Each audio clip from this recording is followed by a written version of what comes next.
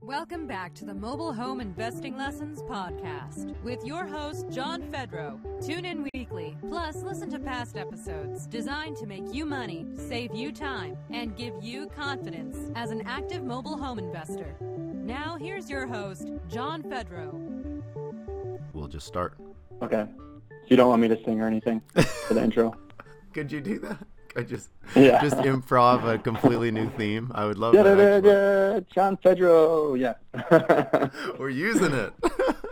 That's awesome. Oh, okay. All right, let's start this show here right now. Welcome everyone to the Mobile Home Investing Lessons podcast. This is episode number 31, and I'm laughing here as me and Drew are talking.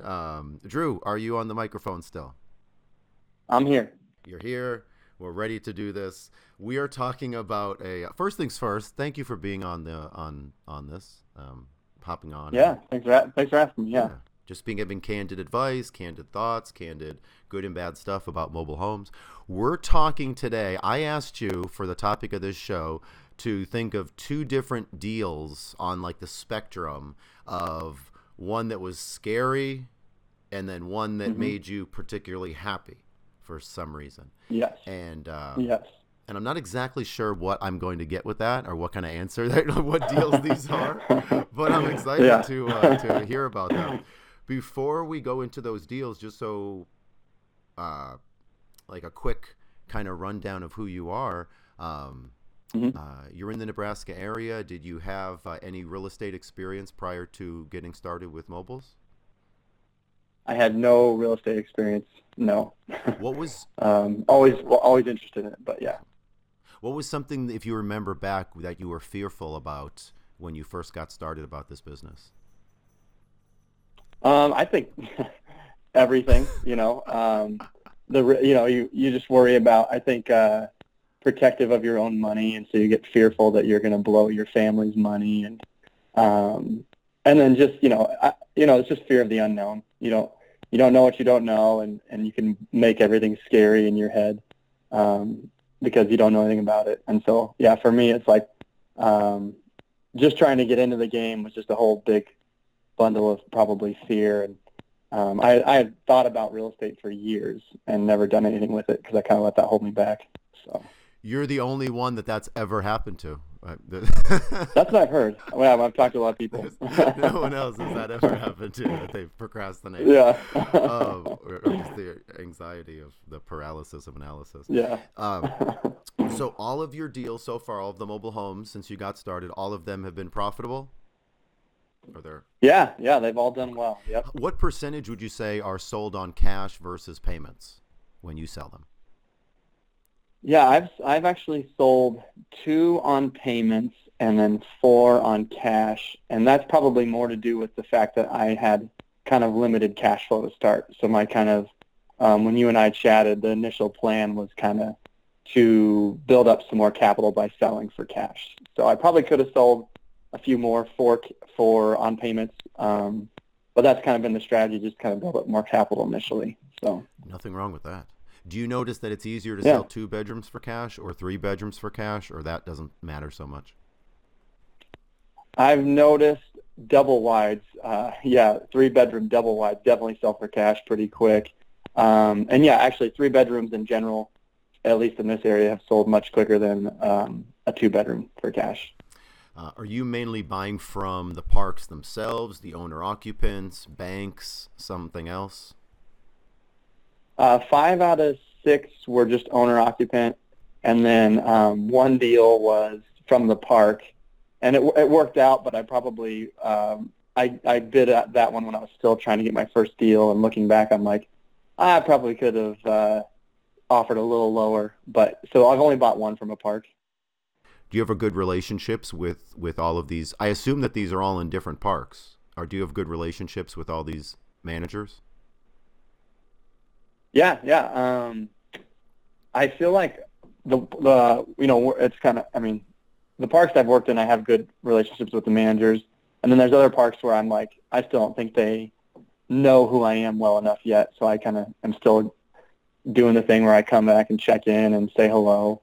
But yeah, I've had a real good working relationship. I think one of the pieces of advice that you give in your modules, and then just kind of you mentioned it a few times, is like whenever you're going to buy a home in the park, is just kind of showing the manager some respect of like, what do you want done to the property if I buy this home? And even just being upfront that, hey, I just met with this person. I'm thinking about buying it.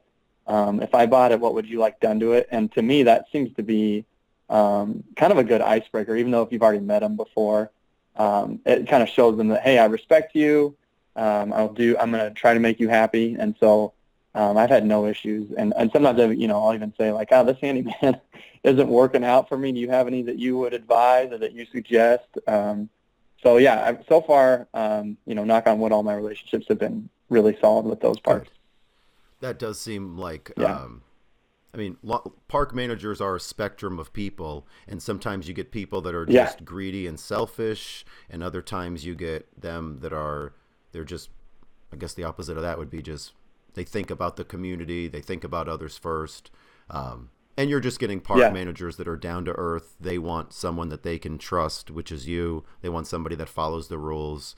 And you're not just thinking about your money. You're thinking, hey, how can I make this outside look better? Do any of the managers ask you, do they want to see the inside repairs as well? One park was very curious about like the inside, but the rest of them, no, they don't. They have not like bothered. They mostly care about the exterior. But yeah, one park actually, they were a little too nosy about what was going on inside the home and wanting to see it. But no, in general, they usually just say, make this look good on the outside, take down this fence, paint that, and so forth. Excellent. That's awesome. Thank you, Drew. Let's get into these stories because I have a feeling that we're going to talk for a minute. Let's talk about these. Feel free to talk about the scary one or the one that made you particularly happy. And I'm eager to hear what we hear.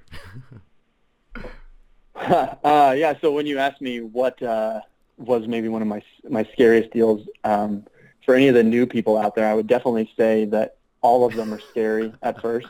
And because you can do the modules and study the material, but once you get out there, it's like, okay, this is real. And then once you close your first one, that's probably the scariest moment for me when I bought the first one. And then it's like, oh my gosh, I'm doing this. I really hope John, knows what he's talking about and that the system works. But, but anyway, so it's all, for me, probably the first four were in general just scary. But I tried to narrow down to one. And it was probably my second deal. I bought it in a park about an hour from me. And I bought it, it was a double wide, 3-2. And the guy had been supposedly fixing it up for years, but it's tough to tell what exactly he ever fixed. He kind of caused more problems in that home than anything. And his brother basically convinced him to sell it. It was like, hey, you're just losing money on this. You don't even know what you're doing on the repairs. And I remember too, he even tried to hide, like, there was this one couch pushed up against a wall very awkwardly, and I moved the couch and was like, oh, that's mold. He's trying to cover up back there, and it's like, so that'd probably be a good little tip is, move furniture around if you can, especially when there's no furniture in the room and it's the only couch pressed up against a wall. But yeah, so that one. So I bought it. I actually didn't think they were going to sell it to me. I bought it for $500. And they were wanting, I think, just like 6 or 7, and they seemed kind of shocked when I said 500. I tried to prepare them and did the kind of the talk that we do and was very kind about it. Told them to think about it, and they called me back that night and took it. So I was like, man, I probably could have got it for free, but but anyway, so it was one of those where I knew it was going to need repairs, and one of the things that you had kind of encouraged me to do it because I hadn't really worked with handymen yet. The first home I did, I sold for cash fairly quickly and didn't really end up doing much to it. And so you're going to learn a lot from working with handymen. And I think I ended up using 4 different handymen on that home. because so that was a real big learning experience there. The scary parts were a lot to do with handymen. The first one I hired just did a terrible job. I took an hour out of my day, well, more than an hour to drive there to see his work because he had confirmed with me over the phone that he was done. I double-checked. Yeah, he was. He said he was done. I get there. He was nowhere close to being done, and I'm not a very confrontational person, and so that was my first time having to be like, holding someone kind of accountable that I don't know, and being like, so I brought the checklist of repairs that we had made together, and went through them, and was like, well, this isn't done, and so I kind of tell him like, I can't pay you today, you haven't finished your work, and so then I gave him a few more days, extended it, which there was a fee for being late, and so I did charge him that fee, and he ended up finishing the work, and because of my daughter's birthday, I actually couldn't meet him at the house to review it, but I was at the point where I was like, and I had checked with you for advice, and we were like, let's just pay him, be done with him, and find another guy. And so I luckily met him in a parking lot at a grocery store to pay him. And so when you said scary, this is what came to my mind. It's not maybe what you're thinking. But he was very aggressive in the parking lot. When I paid him, he wanted more money than we had agreed to, was trying to change the terms of our deal right there on the spot. And I thought it was going to be a quick, payment. Here's a check. And I wrote the check out beforehand, had the contract with me. And so I was very prepared for the meeting, and I was going to leave and go to my daughter's birthday party from there.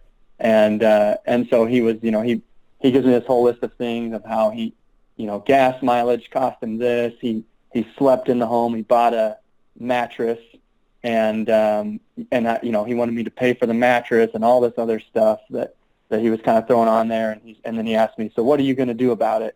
And I said, well, I'm going to pay you the agreed upon price that we already had discussed before all this when we first made the arrangement that's in the contract here. And he was, oh, that's unacceptable. I can't take this, and got very, very visibly upset, and then even stated out loud like, I am so upset. So my background, I didn't say this, but I'm a nurse, and I worked as a charge nurse, so I have some experience with de-escalating situations with upset families. Worked in pediatrics, and so this definitely helped in that situation. And because he was kind of aggressive, kind of stepped toward me, and then he even asked me how much money I had on me, and so the part I forgot is my son, my 1-year-old son, was in the back seat of the car, and so I don't know if this is the story you're looking for, John, but this was the scary story for me. And so I said to him, are you really asking me that in front of my son here in the car? And he's like, well, I just want to know what you're going to do about this, and this isn't fair. I'm losing money on this deal. And I said, I'm sorry you're losing money. You bid the job out. We discussed, make sure you bid it correctly. And I said, and this was your bid. You said you could do. And he even wanted to throw in like materials into his bid and all this stuff, and he made it a low bid. And so I gave him an ultimatum and just said, well, you can either take the check or I'm going to leave, and you won't have a check. And so he took the check, very upset, grabbed it out of my hands, and said that wasn't the last I was going to hear from him. And so at that point, I had paid him quite a few $1,000s there. I think it was around $3,000, and the work was just horrible. So I don't know. There's more. I don't know if you want me to take a breather after that, but that's just. One handyman. The initial time that you met him, and I remember us talking about that and at the parking lot, and yeah. I mean, when you first met the guy, it was all roses and happy, and he can do it, and it's going to be just this much, and I know what I'm doing, and I'm so confident, and made you feel good. You agreed to it. He signed everything. How long between you starting the contract with him and then you ending up just giving him that final amount and him leaving? Was that? I think it was initially he had like 2 weeks to finish it. And then and even that, I thought for what the work he needed to be done, I thought it was a pretty and I think I'm remembering correctly now. So he wanted to give himself like 7 to 10 days, and I said, well, let's do 2 weeks, because I didn't think he could get it done in that time, and because even when you and I chatted, it was like, that's really aggressive. I don't think he can get all that done. And I gave him 2 weeks, and he still needed 2.5. And you didn't do it right. Yeah. That's something I've seen when people overthink that they can get it done way quicker. They're either lying to you, they're lying to themselves, they're just trying to get you to sign something, and then they're going to pad and inflate the contract later. This guy and he's still doing it. He's still doing it to somebody else right now. Shoddy work. Yep. Did he have any references? Yeah, so that's the part I left out, is he actually had 3 references. I called them all, did my due diligence, and one of them was a park owner in a little park in Iowa, and he had nothing but great things to say. And I forgot this part of the story until you just asked it, but that park called me and asked me to come. It was an hour and a half away, and come look at their homes. These guys had just bought the park and saw my ad on Craigslist that I buy homes. And so I went out, and their park manager shows me around, and I see one of the homes, because I also asked for pictures from the handyman, and so he had shown me pictures of his work, and so I recognized one of the homes from the pictures he showed me, and I said, so she was showing me about 4 homes that day, and I said, can I take a look at that home there? Because I said, a guy I'm working with repaired that, and I wouldn't mind seeing his work, because he's just getting started for me, only like a week in or something. And so she's like, yeah, okay. And when I told her that the guy that was working with me, she kind of made this look on her face, and I said, I was like, what was that about? I said, do you mind, giving me more information? I don't remember exactly how I asked her, but I kind of subtly asked her, like, did it not go well working with him? And so, yeah, I went in to that home and discovered his carpet work was terrible. He had painted this maroon, and it ended up on the carpet, like the kind of gray carpet, all over the place. And so I called you, and then you mentioned that I should probably call him and tell him, like, hey, I saw your work. If it's going to be like this, I want to just make sure we're expecting a higher standard. And I mean, we said it in a nice way. And so I went ahead and did that. And he was like, oh, no, let me stop you, Drew. I hired someone else to do the carpet on that one. That wasn't me. And I had someone else working with me. But that was obviously a lie, because the carpet looked exactly the same when I went to my home a few weeks later. So long-winded answer, yeah, he had references too, which surprised me. Thank you for that. That is a good part of the story as well, that you were told one thing by a park owner that probably just didn't know. Maybe saw limited pictures, and just, unless that owner was trying to lie to you, which doesn't make sense. No, that owner didn't live in that town. He lived far away, so I think he saw pictures and thought he did good. And he sold one of his homes. So he said, well, I sold one of the homes you repaired, so nothing did good enough. I regret that happened like that, especially on the first guy for your second mobile home that you're using someone. I mean, but we do deal with that. I mean, not always that, but human beings and handy folks. Not that, great job handling that and just de-escalating the situation, moving on. When you did move on to the next handy person, you went through 4 people. Did you have backups every time, or was it like you're starting from the beginning looking for a handyman each time that you? I had backups. I had the first home I showed that I ended up selling for cash pretty quick. I ran quite a few handymen through there, but this was in Lincoln, which is an hour from Omaha. And so not everybody was willing to go to Lincoln. So I had a couple backups that I liked. And so I ended up kind of basically, almost pitting them against each other. Hey, you're going to fix this, you're going to fix this, and see how they did. And one guy showed his true colors and, never, and that was the one time I paid somebody just a little bit up front, and he didn't show up and do anything. Or he kept showing up and talking to people and not doing things, and then eventually stopped showing up. But then the other guys did pretty decent work. And then I had a guy come in late, and he kind of saved my bacon, because there was quite a few electrical issues I didn't really realize were going on, and he kind of took care of those for me. But then even he, a few deals later, flaked out on me. He was good for 1 to 2 deals, and then the third one was just too much for him apparently, and so he and I haven't worked together since then either.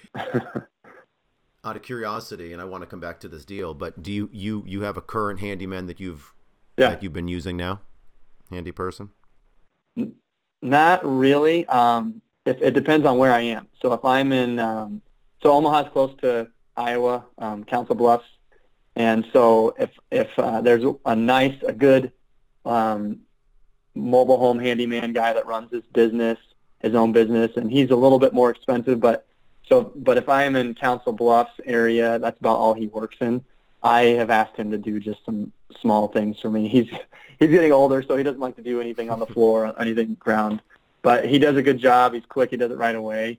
So he's the only reliable person I've found. I've kind of started, maybe I'm trying to, I guess, buy homes that, it can't always work out this way, but they have less repairs that I can just kind of sell the handyman special without having to work with handyman as much. But I know that's not always realistic. So my last deal I got lucky and didn't have to work with a handyman at all, which was kind of really nice. But no, to answer your question, I'm still looking. It's an ongoing process. I mean, I'm still looking as well. I mean, I have folks that I can rely on and trust, but I am still looking for folks that also want to make extra money, or what do you do? What are you good at? To keep an ear out and to let people know what I do, that I'm looking at mobile homes, and call me if you see anything for sale. So it kind of goes both ways, finding out what people do, letting them know what I do. Yeah. Going back to that scary home I'm curious about the numbers that you had into it, and then when you sold it, what was that, a cash one? Was that a payment one? And how did that look? Yeah, so that one, like I said, I pretty much ended up by the end of it overpaying for repairs because I ended up hiring different guys, and even though the guy did it was his cheap work was still a blessing in disguise. Even though it wasn't good, I could just sell it as still sell it as a handyman special, and pass it off as the last guy that was in here didn't do a good job, and so and there's still a little bit more that was scary. The other part that's scary about it for me was I started with limited capital, and so it was the price of the home was going higher and higher, and I had already was getting more calls for other homes that I was like, oh, these are good homes I'd like to be able to buy, and so one trick, I don't know, I could throw this out there for people that I did initially, because I had I think I started with around $8,000, is I would put any kind of materials on a credit card until I got to the point where I had enough cash flow to pay that off. I was good with credit cards, so I wasn't worried about it. And so that kind of gave me a little bit of wiggle room. But so I started getting scared because the prices were going up, and I was like, man, I hope I sell this. I got to pay lot rent, yada, yada. And so I ended up being into the home for about $7,500, and I bought it for $500, and that was so I ended up basically putting $7,000 into that, including that includes all the lot rent and everything. And then I sold it all cash for $15,000. And these people that they lived in the park. I had one of those "We Buy Homes" signs in the window, and then I had it obviously for sale sign up, and so they saw that, and it was kind of the home was well positioned in the park. You could see it when you drove through, and so this Hispanic family came in, and they offered me I think $14,000, and we ended up doing $15,000. And this is kind of part 3 of the scary part, if you don't mind me telling this part as well. But it's so when I sold it to them, I actually walked them through it. We met at the house 3 different times. I walked them through it the first time.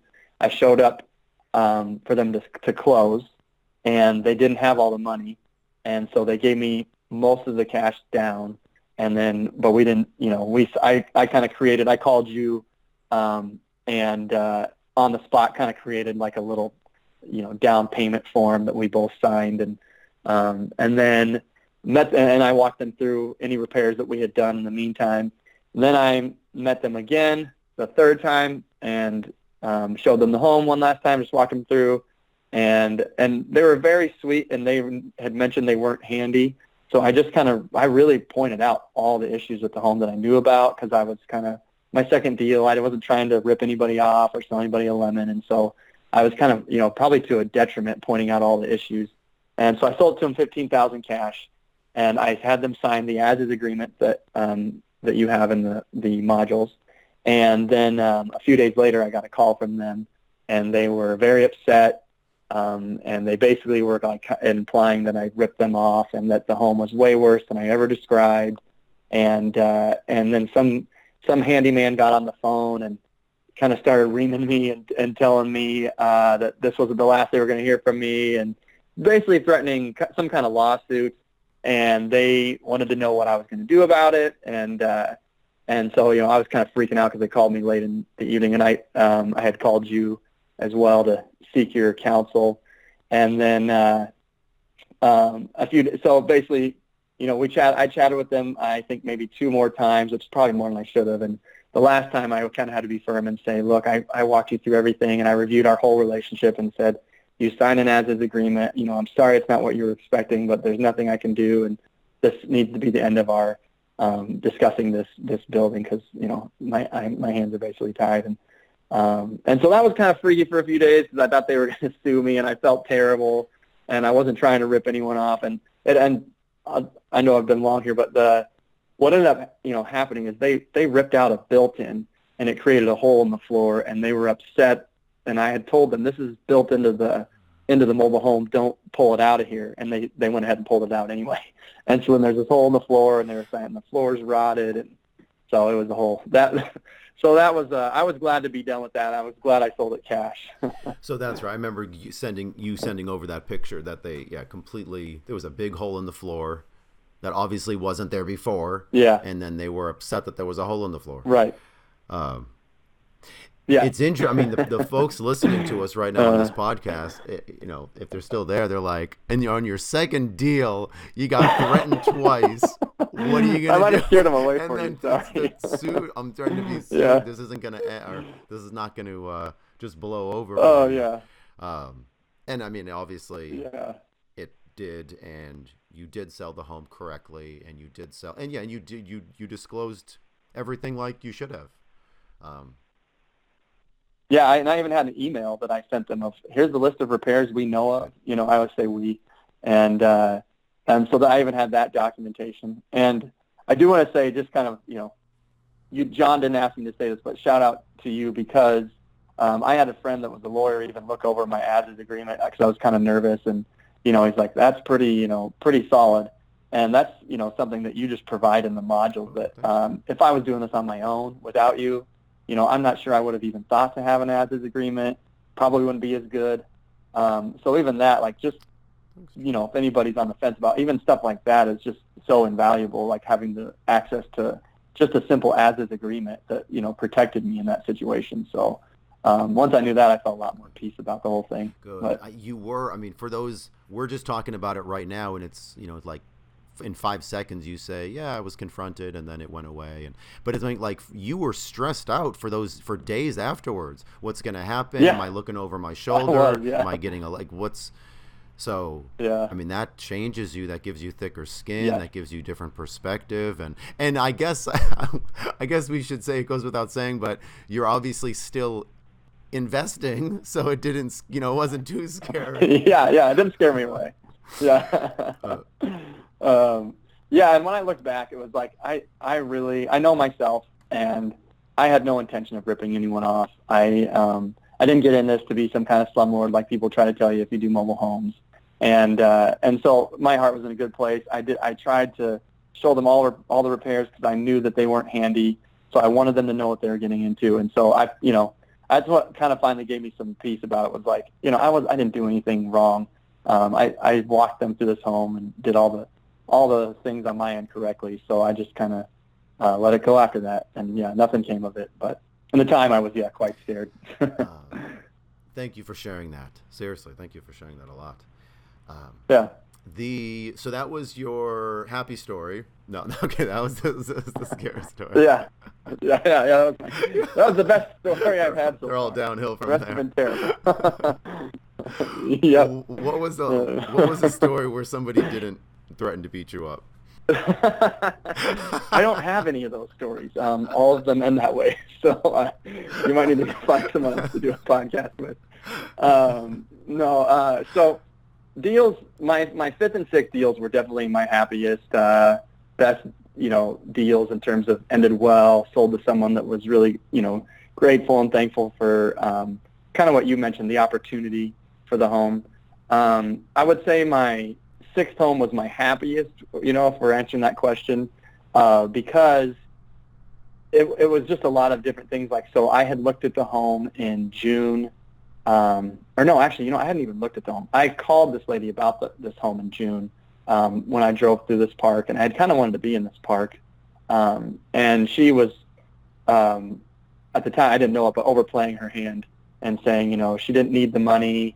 She might even, just give it away to a homeless person. And she was wanting, I think it was $16,000 for it.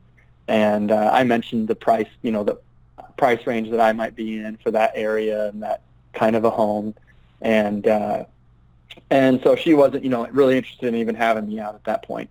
And I said, okay, that's all right. Do you mind if I check in and see, I just like to know even just numbers sometimes of how, if you sold the home. And then I always try to do the thing that you talk about, where you just tell them good luck with selling. I hope you get, exactly what you're looking for. And so it ended well. And so I use, the program HubSpot when I make a call. And so I put the person's info in, and then it reminds me to call them, in a month or two or whenever I do it.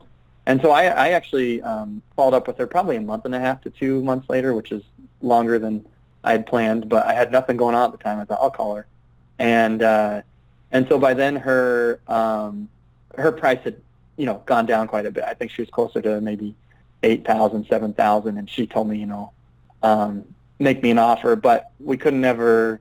She wasn't living in the home, so we kept not connecting. I kept trying to go see the home and not connecting, and I could tell she still wasn't ready to sell it. And so basically, it was one of those where it was kind of a long play, and I ended up, I first called about it in June, but because I kept, checking in here and there, and she would even sometimes text me, and I bought it in November, and this is the most I've paid for a home, but I ended up paying $2,200 because it was a single wide, and it was my first 2-bedroom and 1 bath, and so I was kind of worried I was overpaying for it, but it had needed 0 repairs. It was like a 1998, and it was ready to go. It was basically, I just needed to put the for sale sign in, and even she wanted to leave some things, and she had already moved out, and that was one of her stipulations, which I kind of hate.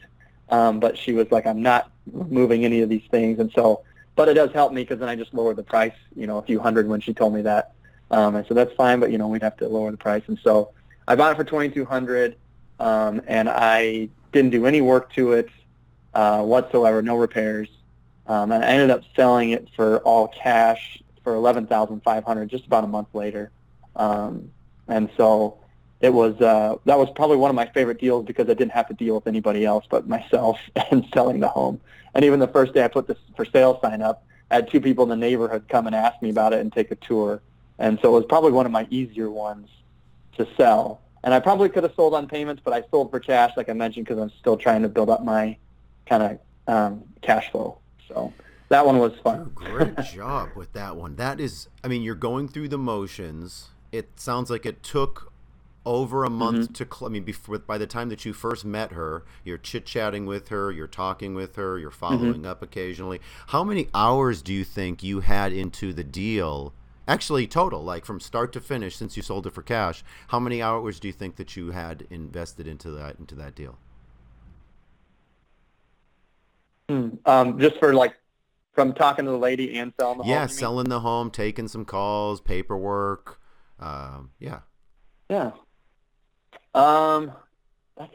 That's tough to guess, but so for phone calls with her, I would say it was under.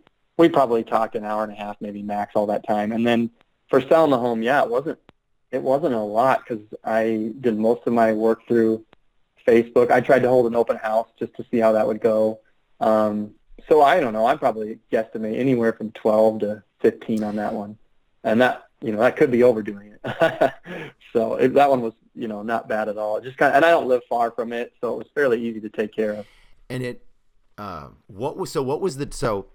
question I have for you, what was the magic that you did? I think this is the obvious question. She was trying to sell a nice 2-bedroom, 1-bath home for originally $16,000, then it went down to $7,000 or $8,000. You buy the home for $2,200, don't do anything to it, and you put it on the market and you sell it quickly. What's the magic? I mean, normally, what magic did you do? And I know it's not magic, but what magic did you do to allow you to sell that home, or what was different? Yeah, I think it's marketing. Like, she only had a sign on the street, and then she was flaky too, so she would say she wanted this price, change it, and then she also had this idea that the park was against her, and they may have been, to be honest, but she almost kind of negotiated herself out of deals sometimes. But so for me, I marketed the home well. I have 2 We Buy Mobile Home signs I put up my for sale signs in the front. I put it on Facebook, I put it on Craigslist. And then, do what I say I'm going to do. So if people call and want to see it, I show them the home. And then the other thing is, holding open houses and things like that. But I would say pretty much just marketing, and then being there, and then also closing quickly. So if the lady I sold to, and this is the part I forgot, but it was this lady that had kind of been in a bad situation and had to move to Iowa and live with her kids for a few years. So she was just, grandma, and she was so excited about getting her own place. And so that was another fun thing for me. And I didn't probably negotiate with her as hard as I could have, because she was so sweet. So that may have been one place where I had missed an opportunity there. But anyway, so I just basically followed through, and then I closed quickly. And I have, I always have the paperwork with me when someone's ready to close. And so once she told me she wanted to buy it, it's like, all right, great. I can meet you, in an hour. I can meet you, whatever. And I don't try to push people, but I definitely let's do it. So I don't let them, think it over a few days. And I try to, get there as quick as I can. So I guess that'd be what I would say. Those were so many golden or good nuggets in there. And then selling it, you said you sold it for $11,000? Yeah, $11,500. Great job. So I bought it for $22,000, and I think I made about $8,300 on it or something around there. And I paid lot rent and a few things like that. But I had like a faucet fixed. I guess that was the one repair, but I used that guy that I mentioned earlier. And that's just because the home was already in as-is condition, so I didn't want any to say, well, it's as-is, but there's this. It's ready to go. Oh, but there's this issue. But the other thing I would say too is the difference between probably us as investors and then people like her in her situation is just the willingness to be patient and to sit on. It's like, I'll pay another month's lot rent until I get the right person in here, and they're kind of usually in a situation where they are not willing to pay another month's lot rent, or they can't. And, and I've got it, I know my numbers, I've got it budgeted in. Yeah, I could hold, I had talked with you and said, I think this is a great home. I think it could sell quickly, but I'm going to plan that I'm going to pay 3 months lot rent just in case I do, and that doesn't catch me off guard. And so I had budgeted, hey, I got 3 months, and if I need more, I'll do more. And so that for me, that's one of the things I probably learned just from listening to your podcast, is the people that would mention how they were too quick to just take the first offer that came. And so for me, if someone lowballs me, I'm not like, yeah, here you go, here's the house. Sometimes I get excited. I'm like, I could do that. That would still be a good deal. But I'm willing to wait for the right person. And I think that is a big difference too. Oh my gosh, that's such a big difference. That is music to my ears when you were saying that. That's we want to jump into the, somebody has money, somebody wants it, I want to take it, I want to go to the next one. And just the fact that you were saying that's such a confidence thing that you just said of, I'd rather have it empty for another month. Listen, I'll pay another month's lot rent. I don't want to, but it's better than the alternatives. And you can say that confidently. Right. And so you have 2 places on payments now. Everybody's paying okay? Yeah. Yeah. Yep. Everybody's paying well. And one guy, I mean, I didn't even find out till maybe 2 months later that he, shortly after buying it, I didn't know this at the time. We had it checked, but he said the furnace went out and he had to have it replaced. And, I was happy to hear that he just took care of it himself, because that was one of my concerns, is that people would call me and think I was their landlord and, need to fix everything for him. And I thought I did a good job with him to, pat myself on the back here, of really laying out that, hey, you are the owner.